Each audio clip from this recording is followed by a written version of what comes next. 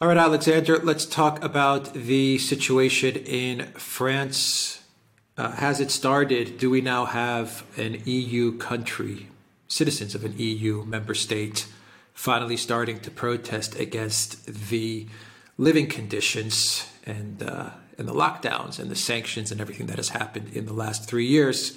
No surprise that we should have strikes coming out of France. I think if there was one country where some sort of mass protest would begin, it would be France. But what is the situation going on right now in France, and how is Macron handling this? We know how he handled yellow vests. How is he going to deal with these strikes? Well, to answer your last question first, he's going to handle this in exactly the same way as he handled the Yellow Vest protests and all the other protests. He's going to deploy the riot police. He's going to take extremely tough measures to try to keep the protests down. And given the enormous institutional power he has, and the very great power of the forces that are aligned with him, I think there's a fair chance that he will succeed. But let's take your earlier questions, which are in some ways the more important ones. Is this protest the first rebellion of the people of Europe against the policies that have been followed by the EU governments over the last year and so, the collapse in living standards that's been taking place? And by the way, there's been talk about how well the European economy has performed in response to the crisis. I've seen figures that suggest that living standards have fallen more in the last year than they have at any time since the end of the Second World War, right across the territory of the European Union. That's certainly the case in Britain. And if you're talking about energy use, there's been a dramatic fall, a significant fall in energy use, almost certainly because people can't afford to keep their heating bills going. So is this about that? Well, I would say in part, but let's never forget that there is a proximate cause to these protests, which is that Macron is trying to carry through a pension reform, by which I should mean that he's trying to raise the pension age. That is never popular in any country. If you remember back a couple of years ago, Putin did exactly the same thing after he was re-elected to the presidency in the last election, and that did cause a fall in his popularity. Didn't go down well in Russia. Pension reforms, raising the pension age, are never popular in any country. They're certainly not going to be popular in France. In France, there's always been a tradition of protesting and striking against changes of this kind. And I would say that on balance, this is more a response to that. In other words, it's a typical French protest against any substantial change to the sort of French welfare system than a deeper protest against the more problematic things that have been talking about, the fall in living standards and all of that. Having said that, it's also important to say that it's probably coloured to some extent by this collapse in living standards. It's difficult to know yet how big this protest wave and strike wave is going to be. And as I said, Macron is going to do everything he can to suppress it. But he is not popular in France. He doesn't control the National Assembly, the French Parliament. There is much more debate in France about the wisdom or lack of wisdom of the West's Ukraine policy than there is in any other country in Europe. The Marine Le Pen's party and Marine Le Pen herself are opposed to this policy. On the left-wing side, Mélenchon and the left party that he heads are also critical of this policy. So there's a lot of protests about this in France. Macron himself isn't popular in France.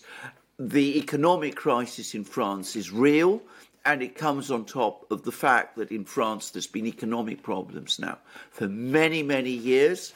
They've been papered over from time to time by, increases in government spending, which is what Macron did in the run-up to the presidential elections. He's now reversing. He's now retracting, pushing through this pension increase. That's going to add to the unpopularity. That's going to add to the sense of discontent in France. So I don't think, to answer your first question, that this is the first big protest against these policies, but it is affected by these policies. And of course, it does have the potential to expand further and to grow into something bigger. And if it does, well, that could challenge Macron's position, but it could also lead to further protests in other countries. And I say that because, of course, we have a big strike wave here in Britain. It's expanding. It's affecting the health system, the railways, the postal service, and British workers quite openly. It's openly discussed. They're now looking at what's going on in France, and they're making comparisons. It's really interesting with the protests in Britain. You don't really hear much on in the international media, the collective West media outside of the UK. You don't hear much about the strikes in Britain. Actually, you don't hear anything about the strikes in Britain. I'm living here, and I'm in Cyprus. And when I was in Greece, and if you didn't tell me this, I would never have known that there were strikes going on in the UK. And even the story in France, even the strikes in France. You know, there's talk about it, but you know, it feels like it's just being coated over, just buried away, and it's just not getting much attention. Well, indeed. In fact, what we're getting is a concerted effort to tell us that everything in the European economy is well, that they sailed through the winter intact, that there's not going to be a recession, that there wasn't a recession in 2022, that there isn't a recession in 2023. As I said, the fall in living standards that's taken place right across the European Union and in Britain tells a completely different story. And the fact that, as I said, energy use has fallen significantly also tells you a different story. People are not saving on household bills because they want to, on energy bills because they want to, hit Putin. It's because energy costs are high, all costs are high, living standards are falling right across the Union. So they don't want you to talk about that. They want to change the narrative and switch it to something else. They can talk about France because, well, we're all used to protests in France. Protests in France are, baked in the cake. It's something that happens every couple of years, and it doesn't really mean very much. Protests in Britain, strikes in Britain, a big strike wave in Britain, if you publicise it, that's another matter, a completely different matter that would lead people to think that there is disaffection. But of course, you don't want to talk about that very much. But if you are living in Britain, as I am, you are affected by it. Now, Alex, you know about a certain package that I've been waiting for. It's taken forever to arrive. It's a package that, we need for our work. The reason it's taken so long is because there are strikes. There were strikes in the postal system. It was impossible to send Christmas cards through the postal service over Christmas because the postal service, most of the postal service was on strike. Railway strikes are a regular occurrence now. The health service is now experiencing strikes. Ambulance workers in Britain are now at such extreme they've been put in such an extreme position that they are now talking about going on strike. And that is, that's when ambulance workers start going on strike, that tells you that things are really bad. These are highly motivated, very conscientious people. I know some. So that tells you what the mood is in Britain. And in France, I suspect it's probably about the same, but French workers are better organised, more inclined to strike. They have an unpopular president. They have an arrogant, out-of-touch president. They don't like his policy with Ukraine. And on top of all of that, he's now experimenting with a pension reform. In other words, raising the pension age, which at the moment the French just have no stomach for. They feel that they're simply paying bills for a war that really most of them oppose. Yeah, but I look at this pension reform, the timing of it for Macron. I think about the fact that there's not much media coverage outside of the UK with regards to strikes. And I just think to myself that, following the lockdowns and the acceptance of society, of what we went through a couple of years ago, that the EU and the UK elite, this class of people, these rulers, these leaders, if you want to call them that, they've come to the conclusion that people are just going to accept things, that they can do what they want, and there will just be a general acceptance of whatever we give people. If it means higher prices, yeah, people will complain a little bit. Maybe some people will go out onto the streets, but at the end of the day, they're just going to accept the higher prices. If the electricity costs are higher, people will accept it. If their businesses have to shut down because those costs are higher, people will accept it. If they don't have to take a hot shower, people will accept it. If we have to increase the pension age, people may strike for a couple of days. Maybe they'll go out on the streets. But eventually the French people will accept it. And I think that's just a general consensus of the ruling elite, is that they can do whatever they want without having to worry, and this is the key for France, without having to worry about any type of political capital being lost. I mean, Macron obviously doesn't worry about his standing or his position or political capital. When there's an election, when the election comes up, they'll do what they need to do to make sure he wins it again. But as he's in office, he doesn't have to worry about ruling over the French people and thinking about, well, if I make this unpopular decision at this moment in time while I'm sending billions and billions to Ukraine, I don't have to worry about that because I don't really care if the people approve of me or not. They really don't care about approval ratings. It doesn't affect them. And they have this arrogance where they believe, and maybe rightly so, that whatever they do, the society, the citizens are just, at the end of the day, they're just going to come to terms with it and they're going to move on. Yes. You've touched on a very interesting and important point, because first of all, why has Macron decided that this is the time to launch a big pension reform? Is it because he is absolutely confident that he can pull it through and that he wants to impress his smart friends in the neoliberal globalist world, that he's able to ram through pension reforms like this kind at this particular time when living standards, as I said, are hard pressed? Is it that why he's doing it? Is it because the French financial and budget situation is much more stressed than he wants to admit and than the media want to admit? Bear in mind that the French are claiming that their inflation rates overall have been lower than in the rest of Europe.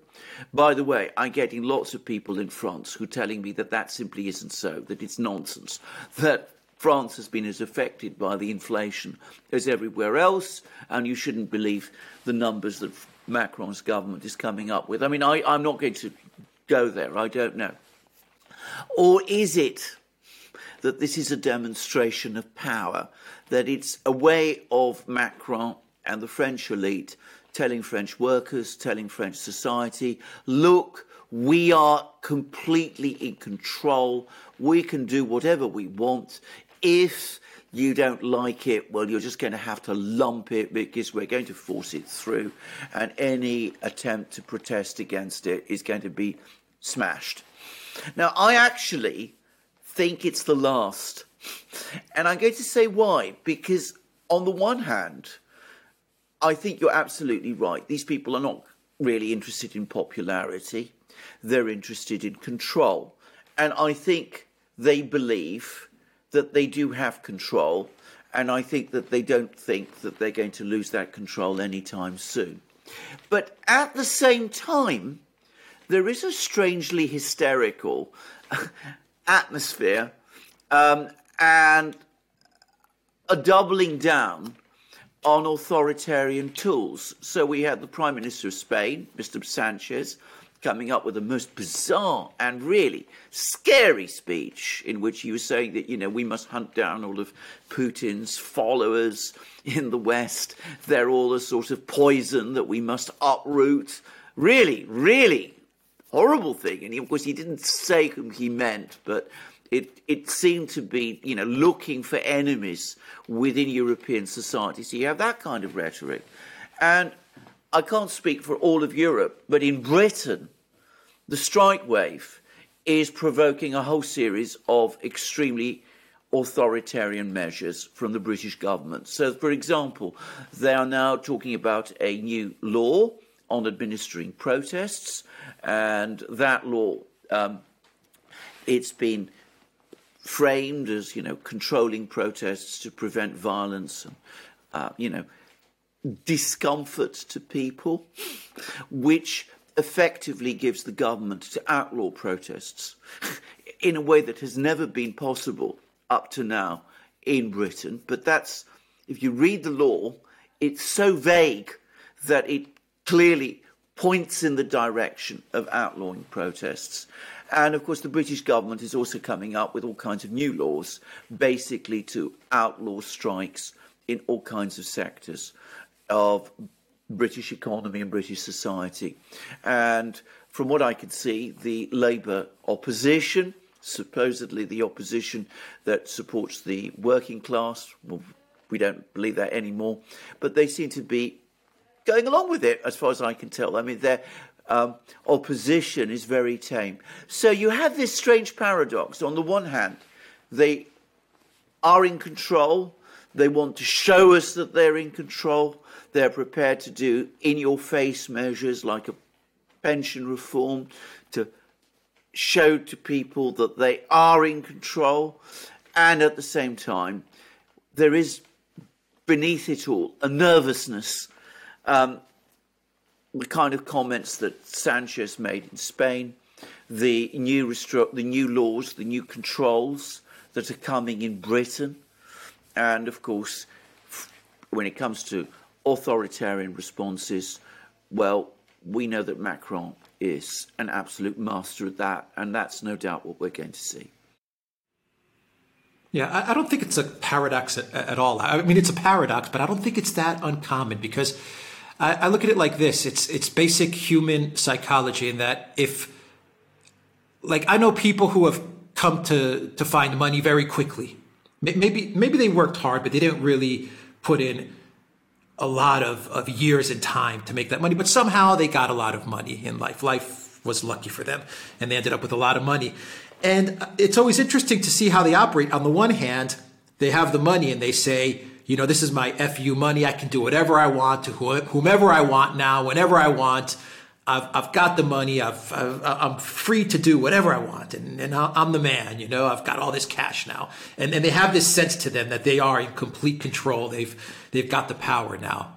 But on the flip side, when you watch them in everyday life, they're so paranoid about losing that money that they'll do anything and everything they can to make sure that they don't lose that money.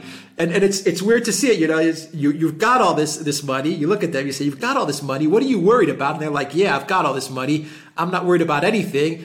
And then they have this mentality of, I need to do everything I can to make sure I don't lose any of my money.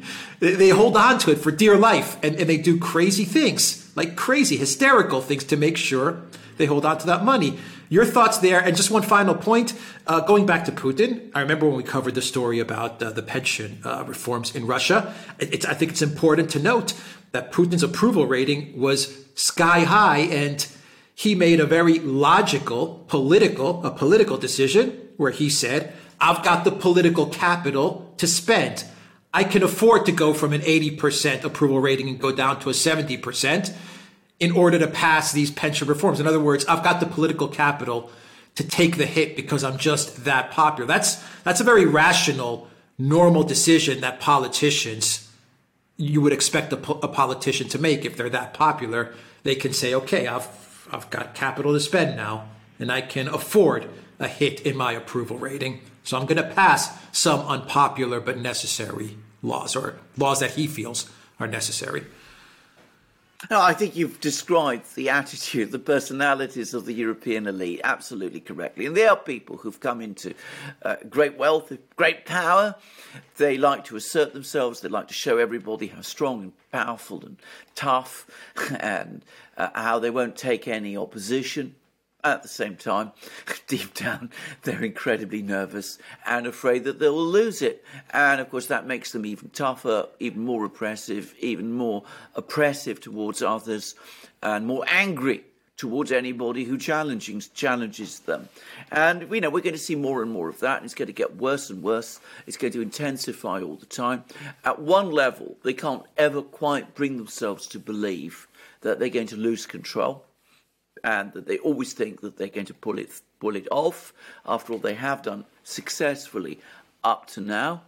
At the same time, they are aware, deep down, that more and more of the people of Europe are coming to resent and despise them. So we're going to see this tension intensify all of the time. I don't think, as I said, that the French system is going to collapse in the face of these strikes. I think Macron is going to get his way over these pension reforms. I think it's going to make French society even more resentful and even more angry. And sooner or later, it will break, but perhaps not immediately. But I think you're absolutely right. I think that is, you've described the mentality, the outlook of these people very, very well. And we're going to see how at one and the same time, they're going to be testing the boundaries, pushing the boundaries all the time, and at the same time, coming up with all this endlessly repressive machinery, which is going to intensify, crackdowns on free speech, crackdowns on protests, reductions in legal rights, civil rights, things that we used to take for granted in Europe. They're going to be steadily eroded away because despite all the bluster, despite all the assertive actions, these people deep down feel pretty insecure, and indeed increasingly so.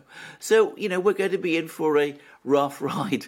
And by the way, the Ukrainian crisis is acting as a catalyst. It's accelerating all of these events very fast. It's going to make it more difficult to hold the whole thing together.